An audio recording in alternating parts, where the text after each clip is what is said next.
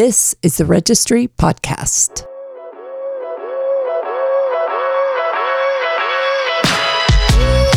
Hello and welcome back to the Real Perspectives Podcast. I'm your host, Vladimir Bosanac, where we dive deep into the real estate stories, real estate experiences, and real estate viewpoints from some of the most intriguing figures in the industry. And speaking of intriguing, today's guest promises to deliver an episode you won't want to miss. I'm thrilled to introduce Kelley Lovshin from BXP. For those not in the know, Kelley is the lead for the Pacific Northwest market for BXP, and she resides and works in Seattle. The journey to success is never linear, and today we'll uncover Kelley's path back to Seattle, and of course, those unique perspectives that have propelled her forward in the often challenging terrain of commercial real estate investment and ownership.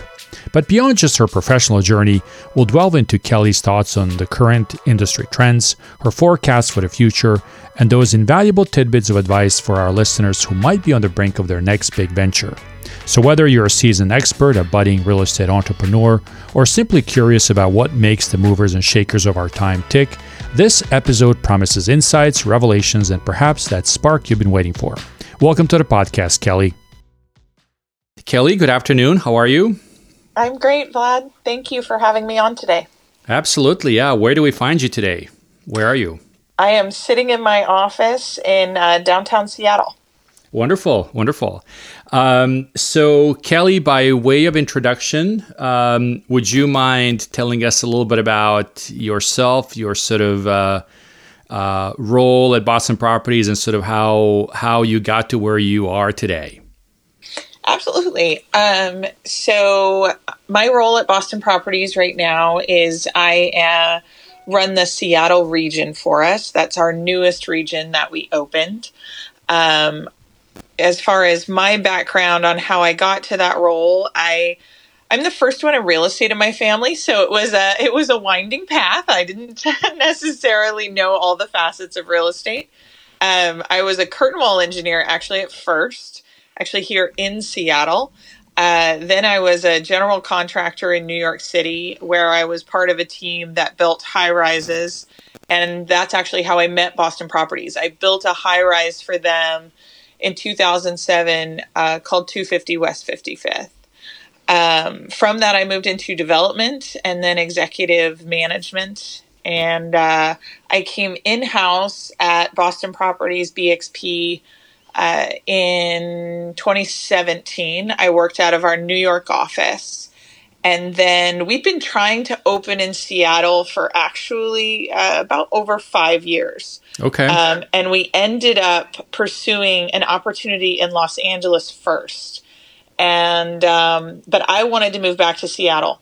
And so our leadership gave me the opportunity to move out here and run point on us acquiring assets and hopefully opening our sixth region here in Seattle.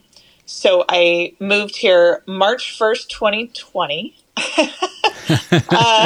Perfect timing to arrive in a city. Just 2 weeks before everything went shut, right? That's a great time to do that. It was an interesting time. Yeah. So I'm very goal-oriented. We adjusted goals really quickly, but our passion for Seattle and wanting to be here, that never changed.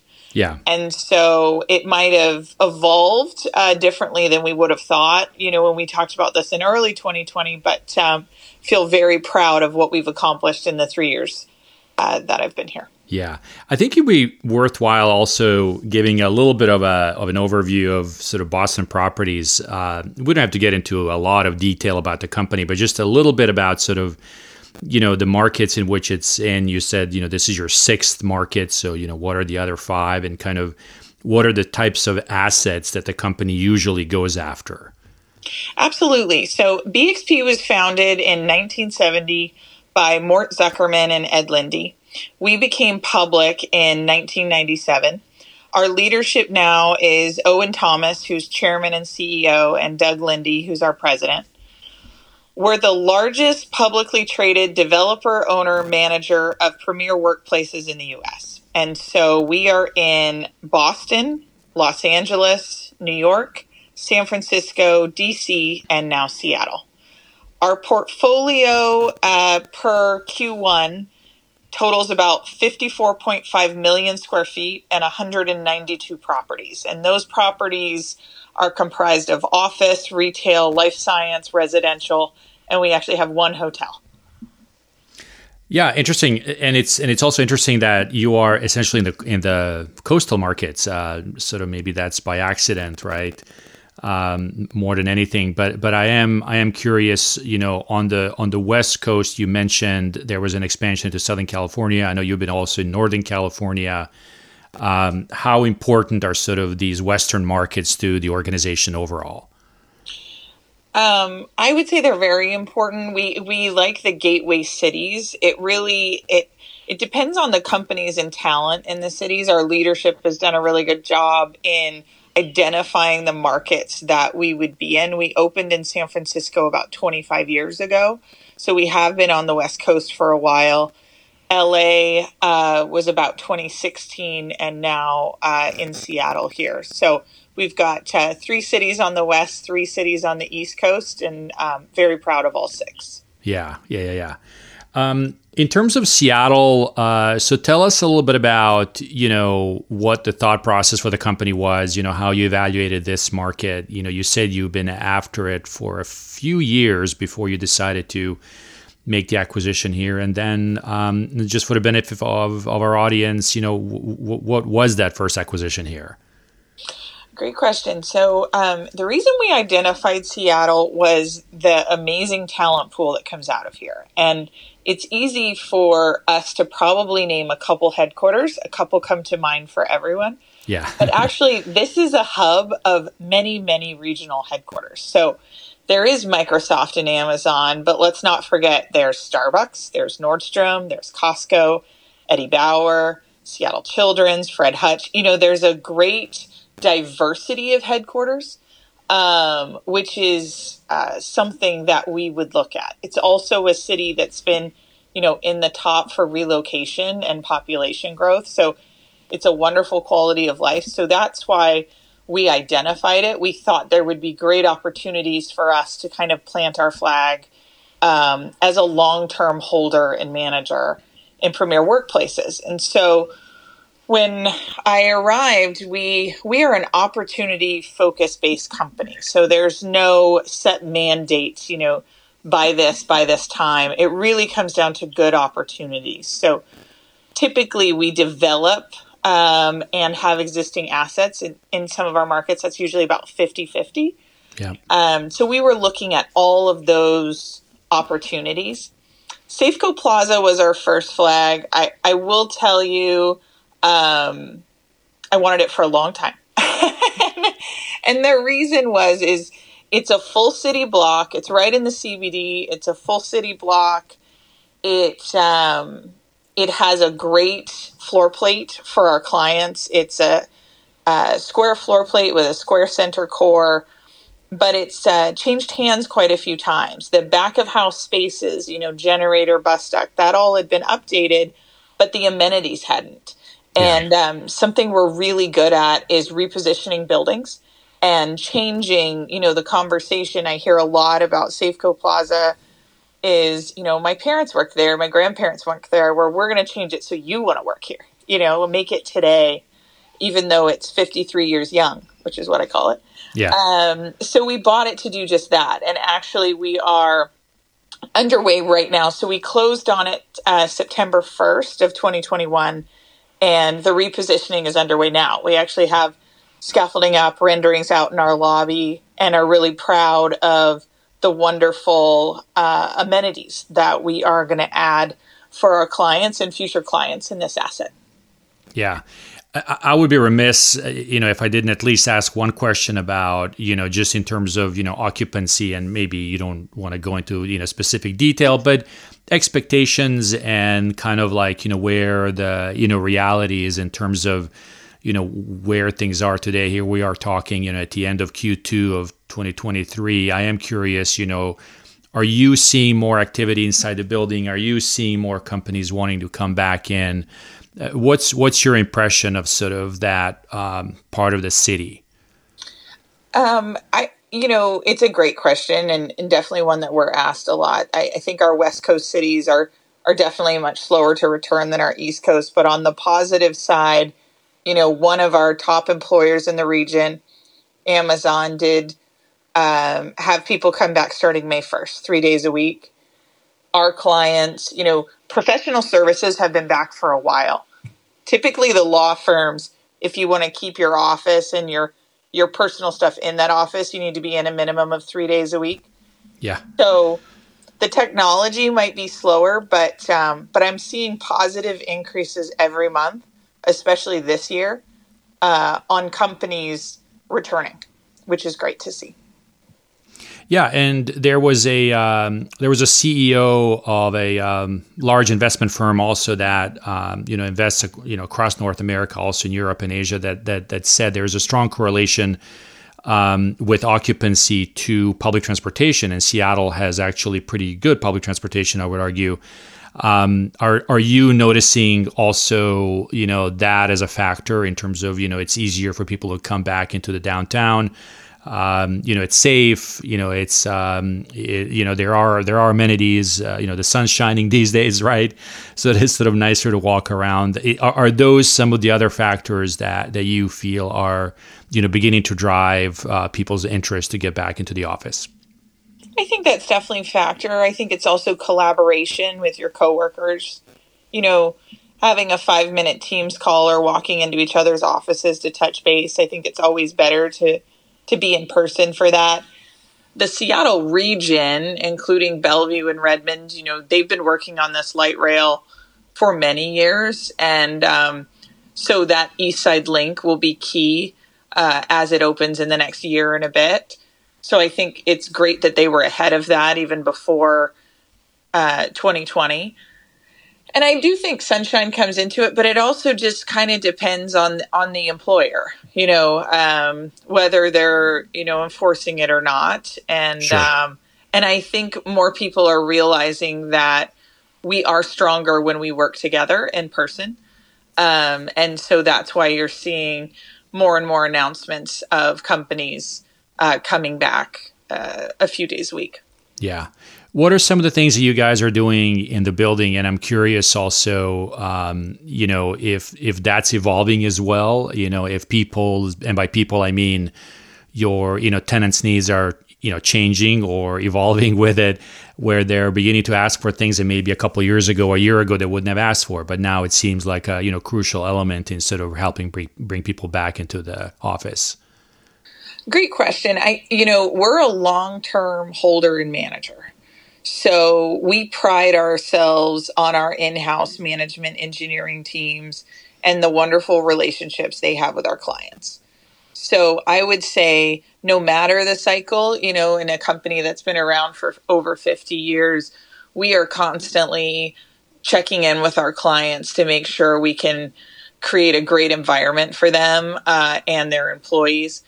I think right now, amenities are a big conversation, right? If you're used to working from home and, sitting in a conference table or, living room furniture, stuff like that, having great amenities. So it's not just come in quickly, sit at your desk, but there's other options to collaborate together and meet with people. I think that's key right now. And so we also do client events, to try to help, lunches, breakfasts, rooftop events at Madison Center. So, we do these things to make it a great environment. So you're excited to come into the office. Yeah.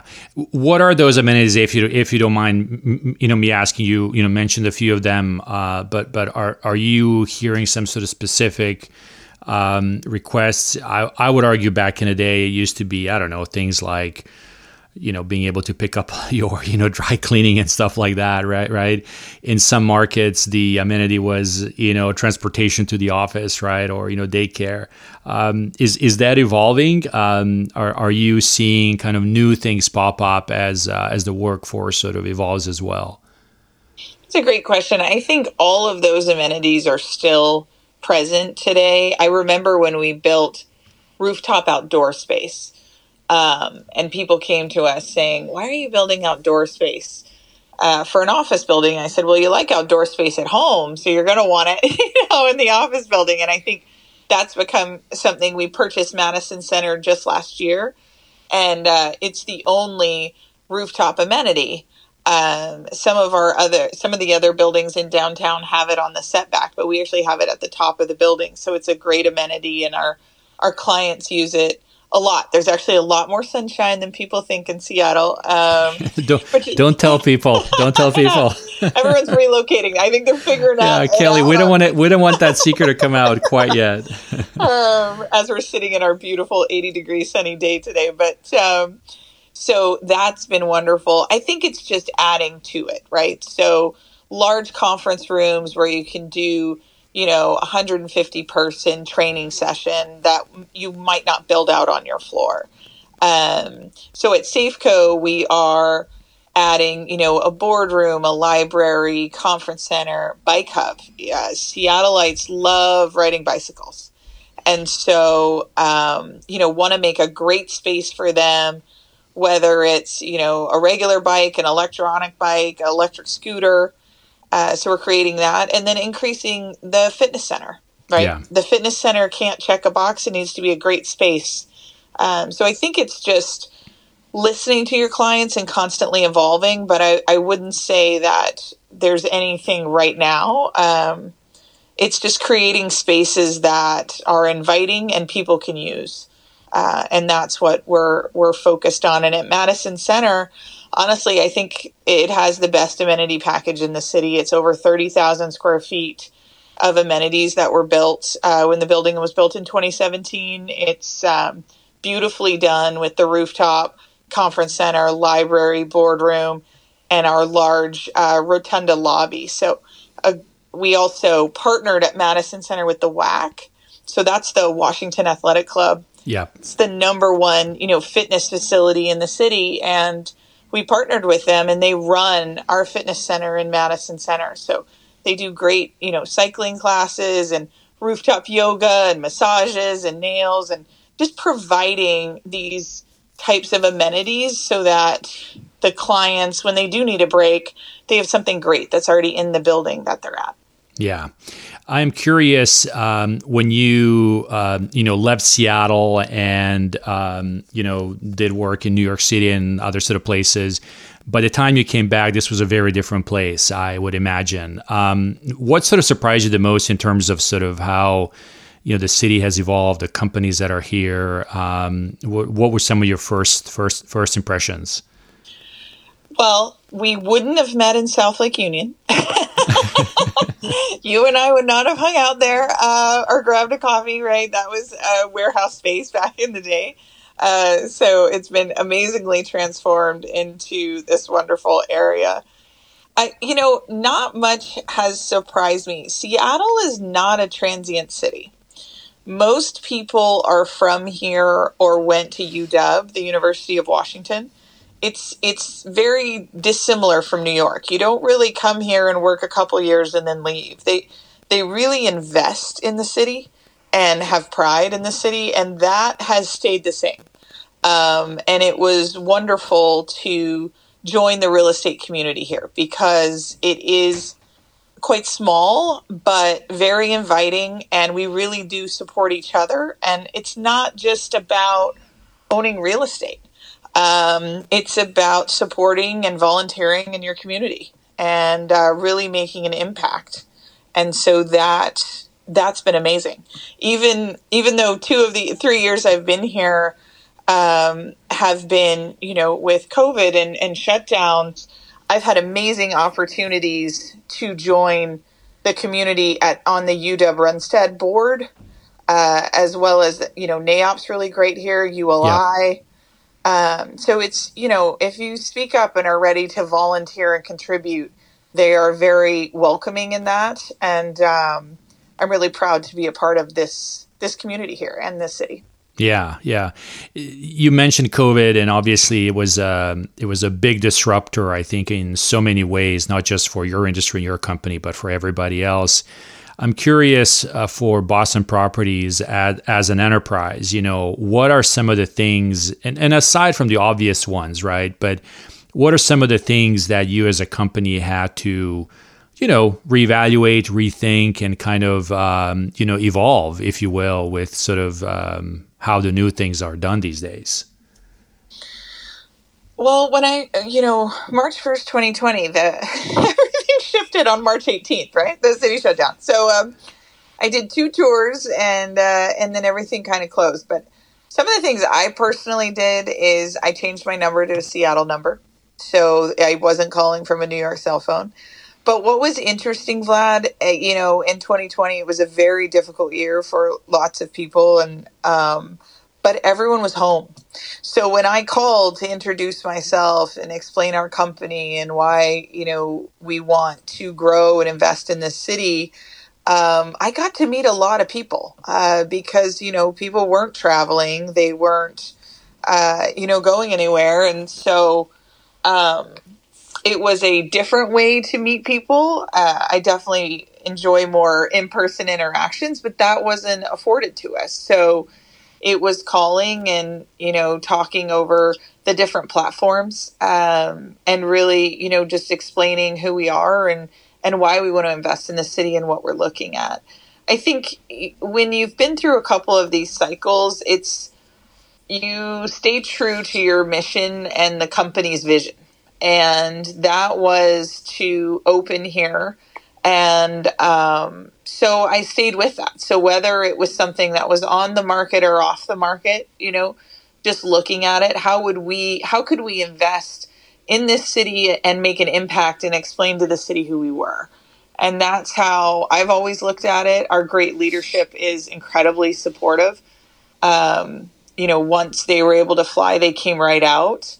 And so I'm lucky to have wonderful leadership and to be with a company that's been around for so long that we just know that sometimes you have to look at the humble long game. So it's staying true to the opportunities that you would buy, whether it's a good time or a downturn, right? Because when you're a long-term holder, that's going to happen in the cycle that you own the building. But just identifying that land or assets. So that stayed pretty similar. And we were lucky to purchase Safeco in 2021 and then Madison Center just last year. So now we have almost 1.5 million square feet here in Seattle, which is incredible. And hopefully we continue to grow that. That's definitely my role here with our leadership. And I'm constantly looking at opportunities. So So now that you've said that, can I ask you about that? What are some of the opportunities? And I know you can't tell me specifically what you're looking at, but in kind of general terms, what are the types of properties, or maybe what are things that you're looking in a property that would attract you guys to invest more? It's a great question. It's a strange time to buy and sell, right? Yes. So if you're selling right now, that's an understatement. Yeah. If you're selling right now, why? If you're buying right now, why? But we've had in other downturns wonderful opportunities for growth, and we've purchased amazing assets, right? So I'm hopeful there will be. I would say exactly what you kind of mentioned before. Follow public transportation. And every developer is going to say, well, of course. But that's how we look at it. It's the CBD of Seattle, Bellevue, Redmond, Spring District, looking at all the areas where those regional headquarters I spoke about are, where do people want to work? Where do they want to live? And then looking within not only commercial, residential, life science, all 3 of those. And so, you just will have to see how the environment continues to evolve. But I think there will be great opportunities that present themselves this year and into next year. Yeah, undoubtedly. And I think some of that will come through the stress as well, which will be, I think, an interesting next 24 months, I think, for the industry for sure. As you look at sort of, what's going on more broadly throughout the commercial real estate space, I think it's obvious what's happening as a result of increased interest rates and all this other stuff. Are there other things that you would like to highlight that maybe doesn't get as much kind of media coverage, or maybe just things that you kind of like to track to get a sense of where things are? Well, for the Seattle market, which is where, I focus, we need our top 5 employers to stabilize. So, not having everybody back to the office or them having a mandate, that kind of delays, us knowing exactly how much commercial office space is needed or not needed, right? Because right now we're still in a little bit of flux. So we really kind of need those larger employees to stabilize so we understand the demand right now of our current clients or tenants in the market. And by that, do you also mean, not laying people off as well, right? Not just bringing people back, but understanding sort of what the employee needs are going to be? Yes. And a lot of these companies really increased their workforce over the past 3 years, right? So never wish for anyone to be laid off, but that it's still a pretty small percentage of how much they've increased. So, want to see where that goes. Obviously, I can't comment on other companies and their plan for that, but definitely just kind of need to see where the job market ends up. To your point, it was a really hot market, employee driven more than employer, and then, people still at home. And so I think as we continue to see positive people coming back and using more of the great amenities downtown, whether that's the theater, sports, and all of that, I think we'll continue to see positive momentum, I'm hoping. Switching gears here, and as we close the conversation, I like to end it on a couple of personal notes, if that's okay. We've gone through a period of really big adjustment over the last few years. And I am curious, as a younger demographic is sort of entering the workplace also, right? What would be some kind of pieces of advice, maybe even something you would tell your younger self to people entering the industry, right? How they should learn, how they should aspire to be better. What are some things that you would advise them? Oh, that's a great question. I think what I always tell people when they ask me is be true to yourself and your strengths.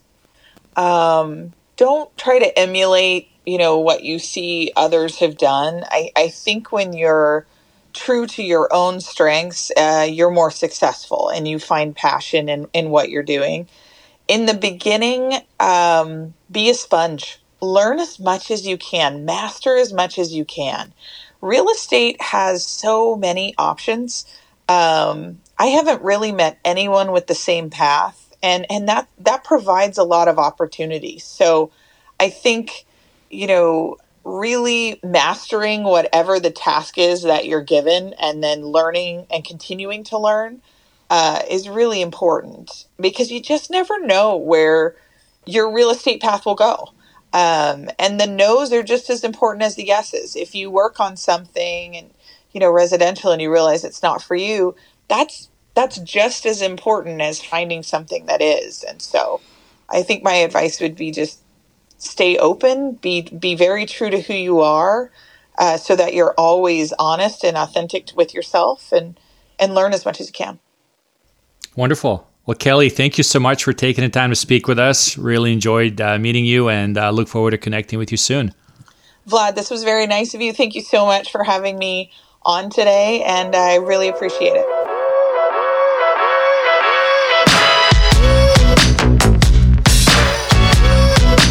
That was another episode of the Real Perspectives podcast, and we thank you for taking the time to listen to it. Conversations like these help us comprehend our evolving industry better and hopefully provide a perspective that helps you understand the dynamics of commercial real estate. If you like this episode, please subscribe to our show and tell your colleagues about it. That is the best way to spread the news and help us remain relevant across the industry. Cheers!